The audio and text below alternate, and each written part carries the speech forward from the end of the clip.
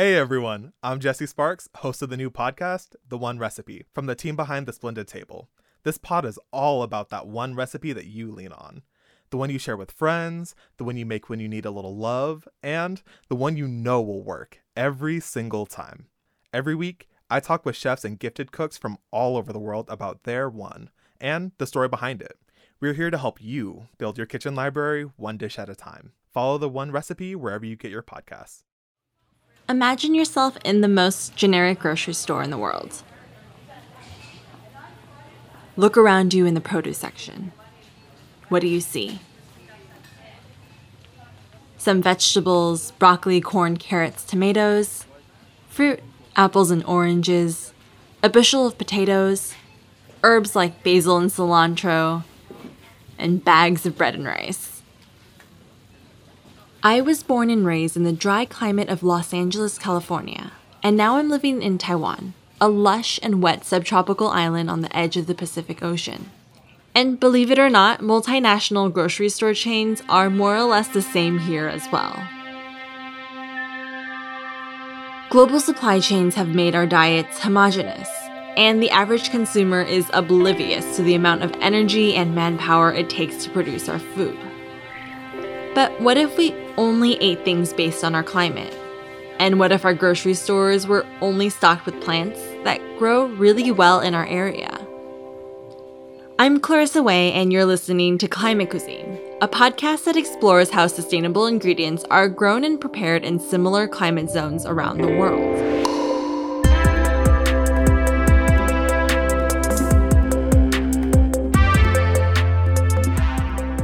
Now, in the hands of different cultures, one ingredient can take on so many wondrous forms. And as the world faces dramatic upward shifts on our base temperature, climate-centric discussions on crops will become increasingly important to the resiliency of our food systems. This podcast is divided up into 3 seasons: hot, warm, and cold. And in this first season, we're coming in hot. Each episode will revolve around one ingredient and how cultures around the world grow and cook that ingredient, and hopefully provide you with some inspiration in your kitchen back at home. Season 1 takes place in the hot zones around the world, mostly in the tropics and subtropics, with one episode centered around the desert. And today is all about cassava, also known as tapioca. It's used to make everything from bread to pudding and even bubble tea. It's a crop that thrives in really hot and wet climates. And as the world gets increasingly hot, people are referring to it as a survivor crop. But first, to help me articulate this concept of eating in accordance to one's climate, I have my friend Tammy Turner over today for some tea. She's a permaculture teacher here in Taiwan where we both live, and her job is to literally help people build sustainable food systems based on what's around them. Traditional cultures, for example, and one of the reasons they could have sustainable food systems were because they had more long-term relationships with the land that they were on. And they knew what they needed to do in order to ensure that would continue to be. And that's something right now that we've lost. So there's something that through just the choice of a single food ingredient, it's very obvious that we can have such a huge impact. If we know where our food came from and how it came to us and how it was grown, you would feel, at least by choosing one thing or over another, that the possibility of sustainability would be there. Exactly. It all depends on the context in which these things are grown. Yeah, so it's good to know where things come from and understand even food as a part of natural ecology. Like it's our food, but it's part of natural ecology systems too. Now, to figure out one's natural ecology, the first step is to pay attention to where you are in the world. Today, we're starting off in Taiwan, where I'm based. Located at the western edge of the Pacific Ocean, under Japan and next to China, Taiwan is mostly a subtropical island with long and steamy summers and mild winters. The bottom half of the island is fully tropical, where there are only 2 seasons, wet or dry. Other places in the world that share a similar climate include Florida, Hawaii, Belize, and Senegal. For the average listener out there, this all might sound really exotic and far away, but it may actually be more relevant than you think. As the climate around the world begins to shift due to global warming, tropical zones around the world are actually expanding at a rate of 30 miles per decade. In Los Angeles, where I grew up, fruits like bananas can now be grown with varying degrees of success, provided that they get enough water, of course. And from a gardening point of view, it's actually a bit exciting. The great thing about the subtropics is that you can plant things all year round. Vegetables that typically thrive in temperate climates, like potatoes, carrots, and cabbages, are just grown in the winter instead. So we get the best of both worlds. While having a climate where things are green all year round means an ample supply of food, there are downsides to it. For one, tropical places are more sensitive to intensive agriculture. With tropical, you have sudden rains, really hot temperatures. If you totally open up the environment, bit by bit, you're actually going towards desertification as you lose the vegetation that can actually hold on to the moisture. Right, that's why the Amazon, like if they deforest all of that, it will just immediately become a desert compared to other places, right? Southern Taiwan is actually becoming a desert because of farming methods. Because since the early migrations from China, which a lot of people that came from China, a lot of them were bringing more temperate farming methods. So when that started, the first thing, and colonialists as well, the first thing they see when you have a jungle is how to clear it so that you can plant the things that you're used to eating. In short, you can't be bringing a temperate mindset into a tropical country. You know, temperate farming can be sustainable because they have winter. Right. And everything dies back and things rest, and then the cycle kind of reinvigorates and then regenerates. Where you don't have that with the extreme temperatures, the extreme water. You know, everything breaks down really, really fast, and it can be really depleted very, very quickly. And so what should we be eating in the tropics? Tropical plants, of course. It sounds like common sense, but here's why. Over the generations, tropical plants have adapted to extreme heat and can withstand a lot of rains and flooding. Many of them are also perennials, which means they can grow all year round and that they have a lifespan of more than 2 years. This longer lifespan reduces the need for constantly disturbing the soil and tilling the land. And cassava is just one of these plants. So let's describe the plant. Imagine a very long sweet potato, and they have these conical fans that stem out into the soil. And they have these long stems that are edible as well. But you basically have to boil everything for a very, very long time. Now, even if you've never heard of cassava before, chances are you've eaten it in some shape or form. When it's dried and ground into a powder, it's known as tapioca, which is used to make puddings and the pearls in Taiwanese bubble tea. It's also now a huge ingredient in gluten-free bread. But native to South America and spread across the world by Portuguese traders in the 16th century, it is actually known worldwide as a crop of self-sufficiency because of how easy it is to grow. Yeah, you just stick it in the ground and it starts growing. That's actually a lot of tropical plants are like that. It's kind of an interesting thing. They're kind of a green woody thing so that when you chop it off and throw it on the ground, it grows again. For example, if you cut off the stem of the cassava or peel off any of its leaves, it won't really harm it. The plant will just continue to grow. And because of that, it's a great post-disaster food that's full of starch. And the tubers are quite big, right? Very big, like, they can be anywhere from, say, I mix up my metrics here, but anywhere from a half a meter or less to a full meter, actually. Wow. I have seen that long. It's in terms of, like, if you have a disaster, it's a great post-disaster food source. In the old days of Taiwan, people would boil the roots of the cassava and serve it in a sugar syrup. It was known as something that dispels heat and keeps the body cool.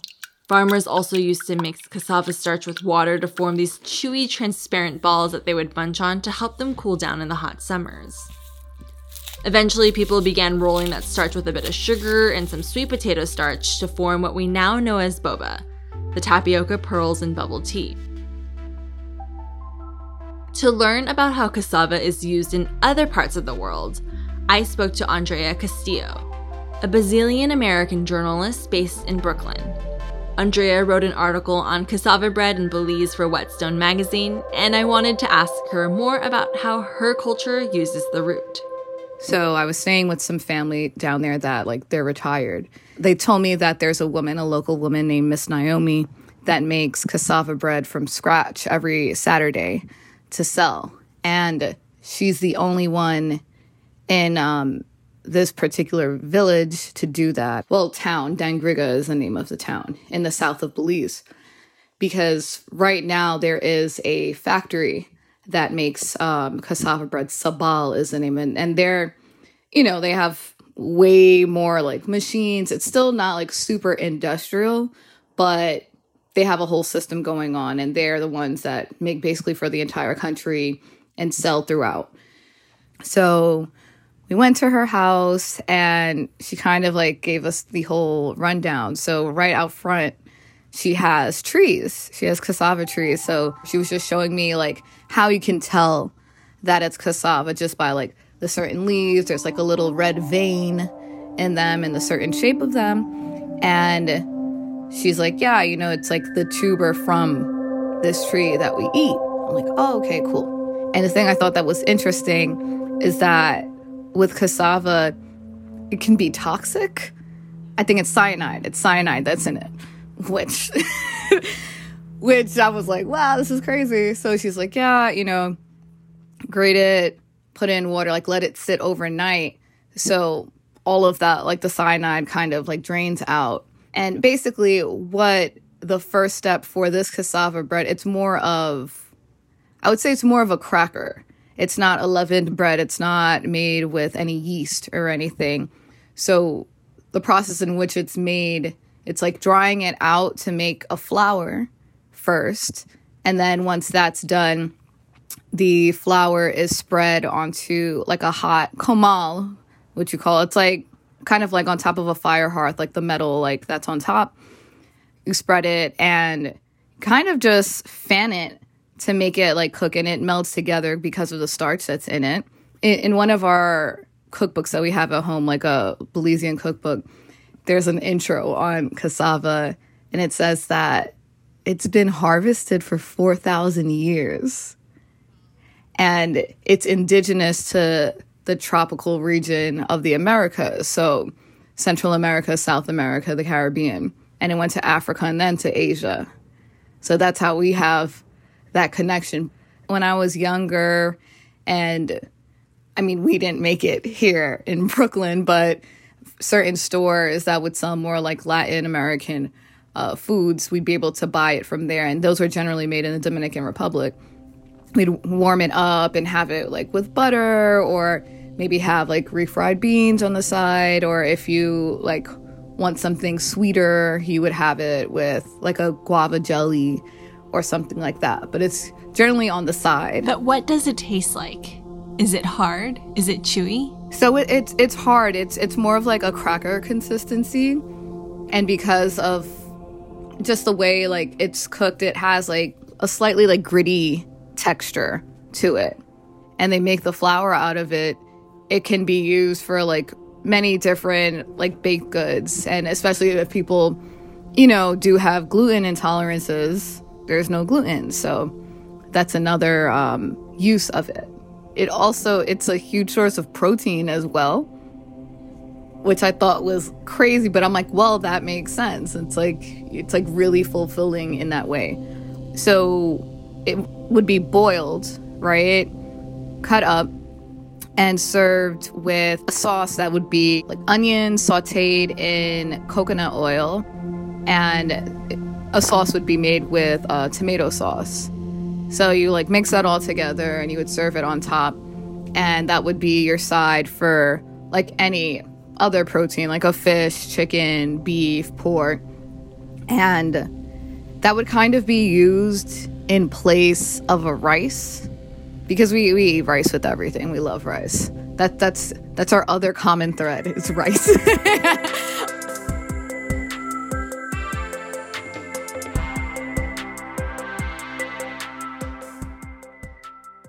Hey listeners, I want to tell you about another Whetstone Radio Collective podcast airing next week called Bad Table Manners. Bad Table Manners is expertly hosted by anthropologist Mayur Varma, who explores how the dynamics of caste and social structures influence food in India. Mayur deconstructs the monolithic notions of South Asian or Indian food by diving into micro-contexts of colonialism, restaurants, gender, labor, and the wellness industry. I'm particularly looking forward to her conversations about the fetishization of mangoes in South Asia. Be sure to listen to Bad Table Manners airing Wednesday, December 15th.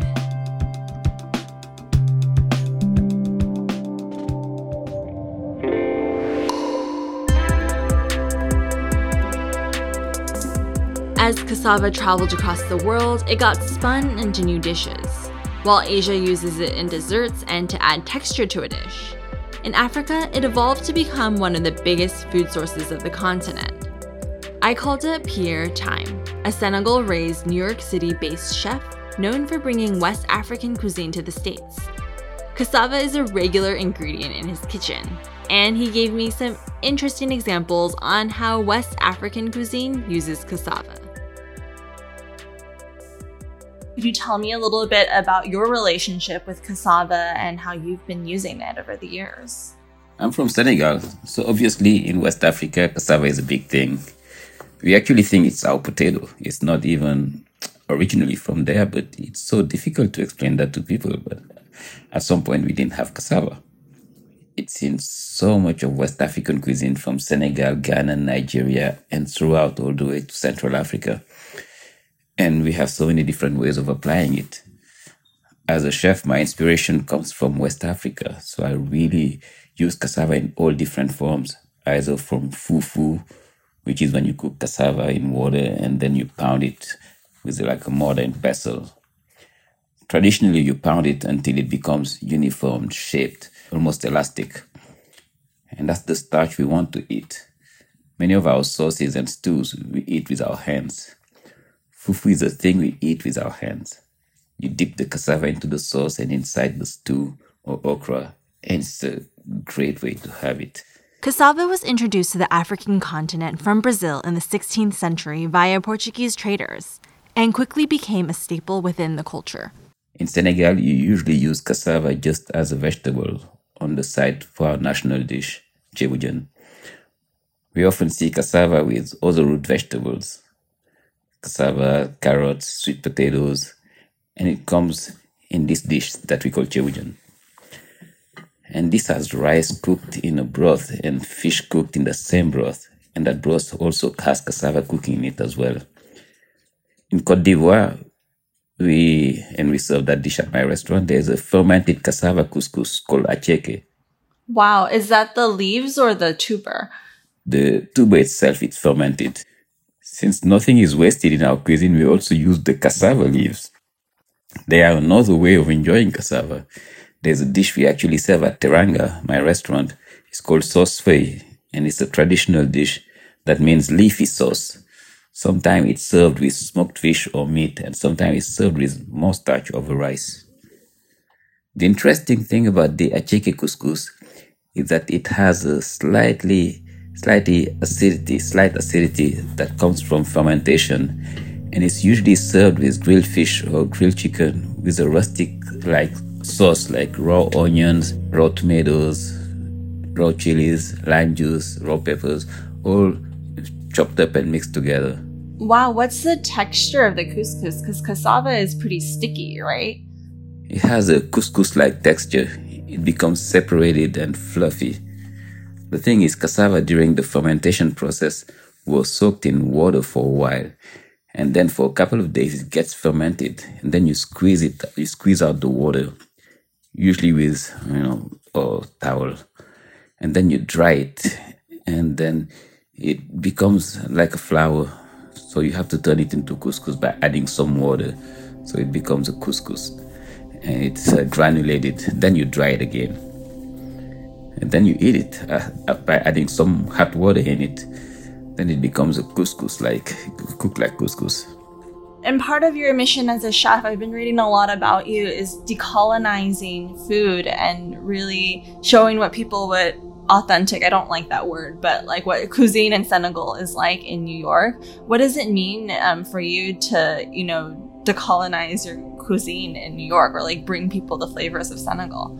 It's like how I approached the cassava question just now, by transcending the borders of beyond Senegal, going beyond Senegal, because those borders, the colonizers decided to divide between, you know, the French, the German, the English, Portuguese, and each of them had a section of Africa to exploit. And then those countries with their section segmented it in Senegal, became Senegal, and Gambia, a tiny country with the same culture and same language as Senegal, became Gambia.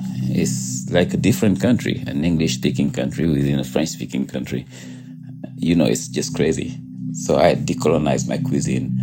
I first of all ignore these borders and embrace the way it's been prepared in Nigeria or other places in the region. Because food transcends borders, and food is a powerful weapon to decolonize a culture, to bring back authenticity with us. So I like that aspect of it. Being a chef, we are opinion makers. People trust us when it comes to food. We can really help shift some people's approach to the way they eat. The food system that we inherited from a colonial system is a food system that's not sustainable. And that's the same food system that imposed upon us the monoculture, you know, and the specific limited amount of crops that we all eat on a global diet. We all eat rice, corn, maize, and wheat because the system has imposed it upon us, because they only care about their bottom line and they disregard the seasons, and they just put chemicals in the soil just to produce more of their products. In traditional farming systems, cassava would be grown along plants in the legume family, like peanuts or beans. These are nitrogen fixers, which means they take nitrogen out of the air and fix it into the soil, which really helps considering that cassava is a heavy feeder crop. But plant cassava in a monoculture system, and too much of that can actually be a bad thing. Giant monoculture of cassava farms has led to an exponential growth of plant viruses. In a large industrial farm setting, cassava is actually propagated by stems, which means they basically become clones of each other. The lack of genetic diversity means a vulnerability against new diseases. The cassava mosaic virus is now a serious problem. Endemic to Africa, it can destroy entire crops. Does it deplete the soil? Like if you do too much of it, if you were doing it as a monocrop, yeah, just like anything over time, it would. The biggest thing if you were really growing it to only get that, then you would have to dig it really fine. You would have to disturb very deeply the soil. I see. And so you usually don't have to. You just do it once in a while, and you can rotate the different plants, and then the root will just get bigger and bigger.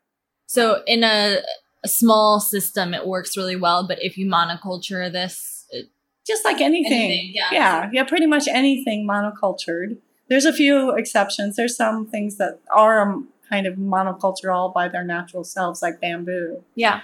In Africa, they're promoting these giant farms of it because you can sell so much and it's a cash crop. Yeah, but just like anything, you get too much of anything, you're going to have boom and bust, you know? Exactly. So I talked to an agronomist once, and I was like, it's actually a formula for farmer disaster. Because the economics of that, it's called, supply and demand. You get a lot of supply, just like any of the price is going to drop out. Having enough sustainable supply is different than this boom and bust. Yeah. All right. So that's another problem with monocultures and, kind of getting to economic scale and things like that. It doesn't serve the farmers. Right. At all. Right. Except very, very short term. Right. Maybe a year or two, they're on top and they're cool. And because they got at the beginning of the wave, they really, cashed in and stuff. And then at a certain time, they'll keep trying to do it and it won't work. Of course, this mentality of shifting away from monoculture applies to our diets as well. As the world faces upwards shift in temperature, what we eat should be changing along with it. And instead of reinventing the wheel, sometimes all we need to do is look at what is around us and what generations before us have been eating. And then my last question is, as a chef who's been cooking the food of West Africa for such a long time, do you see a shift of people embracing these ingredients now, just in the last couple of years, where people are like, yes, I finally want to learn how to do it, whereas before people were like, what is this weird exotic ingredient? Oh yeah, absolutely. I see a shift I've been doing it for a couple of decades now, and it's accelerating in a way that I've never seen before, and from places that I also didn't expect. Just yesterday, I was doing a live cooking demo with a whole group of students, actually a couple of hundred students in the Boston area. So, Boston is very white. So it was people who are very interested in what we are doing in African food. My company, Yolele, promotes African ingredients and African food culture. And we started distributing in 2017 in one supermarket next to my restaurant in Harlem. And today we are distributing in over 2,000 supermarkets across the United States. We added new products, and all of those products are West African inspired. So the demand is growing. It's only expected to, and I'm not surprised. I always saw that trend coming. More and more consumers are aware. They are looking for exotic places, interesting cuisines, new frontiers. The interest for food is growing. The media, TV, and all that have turned it into something quite attractive. And that's been the case for all the food cultures. And gradually, Africa was the last frontier. And Africa has so much to offer because it's not only a vast and diverse continent, but that many of its products are sustainable, gluten-free, and considered superfoods. It checks so many boxes, and the cuisine is quite fun and tasty. And we can argue that fire was mastered in Africa. So food was the first necessary step for cooking. So it's an ancient cuisine that's just going to keep growing. Yeah, you make such a good point. It's not just learning about this new exotic cuisine for other people. It really is embracing diverse ingredients and diverse styles of cooking, but not approaching it from like a hipster academic way, just going back to the roots, because cultures like yours and mine have been working with these ingredients for so many years and have really mastered the art of it. Like fermented cassava blows my mind. And I think that's something that someone can probably come up with in like 30 years by themselves in a lab, but you guys have been doing it for such a long time. And it probably helps with digestion and has all of these amazing health benefits too. Absolutely. Fermentation is great for your system. This is something that is known, and there were so many ways of approaching it, including preserving it in a longer shelf life. So that was many of the reasons why our great-grandmothers came up with these techniques of fermenting and drying, smoking, all those techniques. It's essential, and now hipsters are taking part in it. My source of inspiration is to really look back at my heritage. It's a big well without a bottom, and it was there from my ancestors. If you keep digging, you just find inspiration. And it's my secret.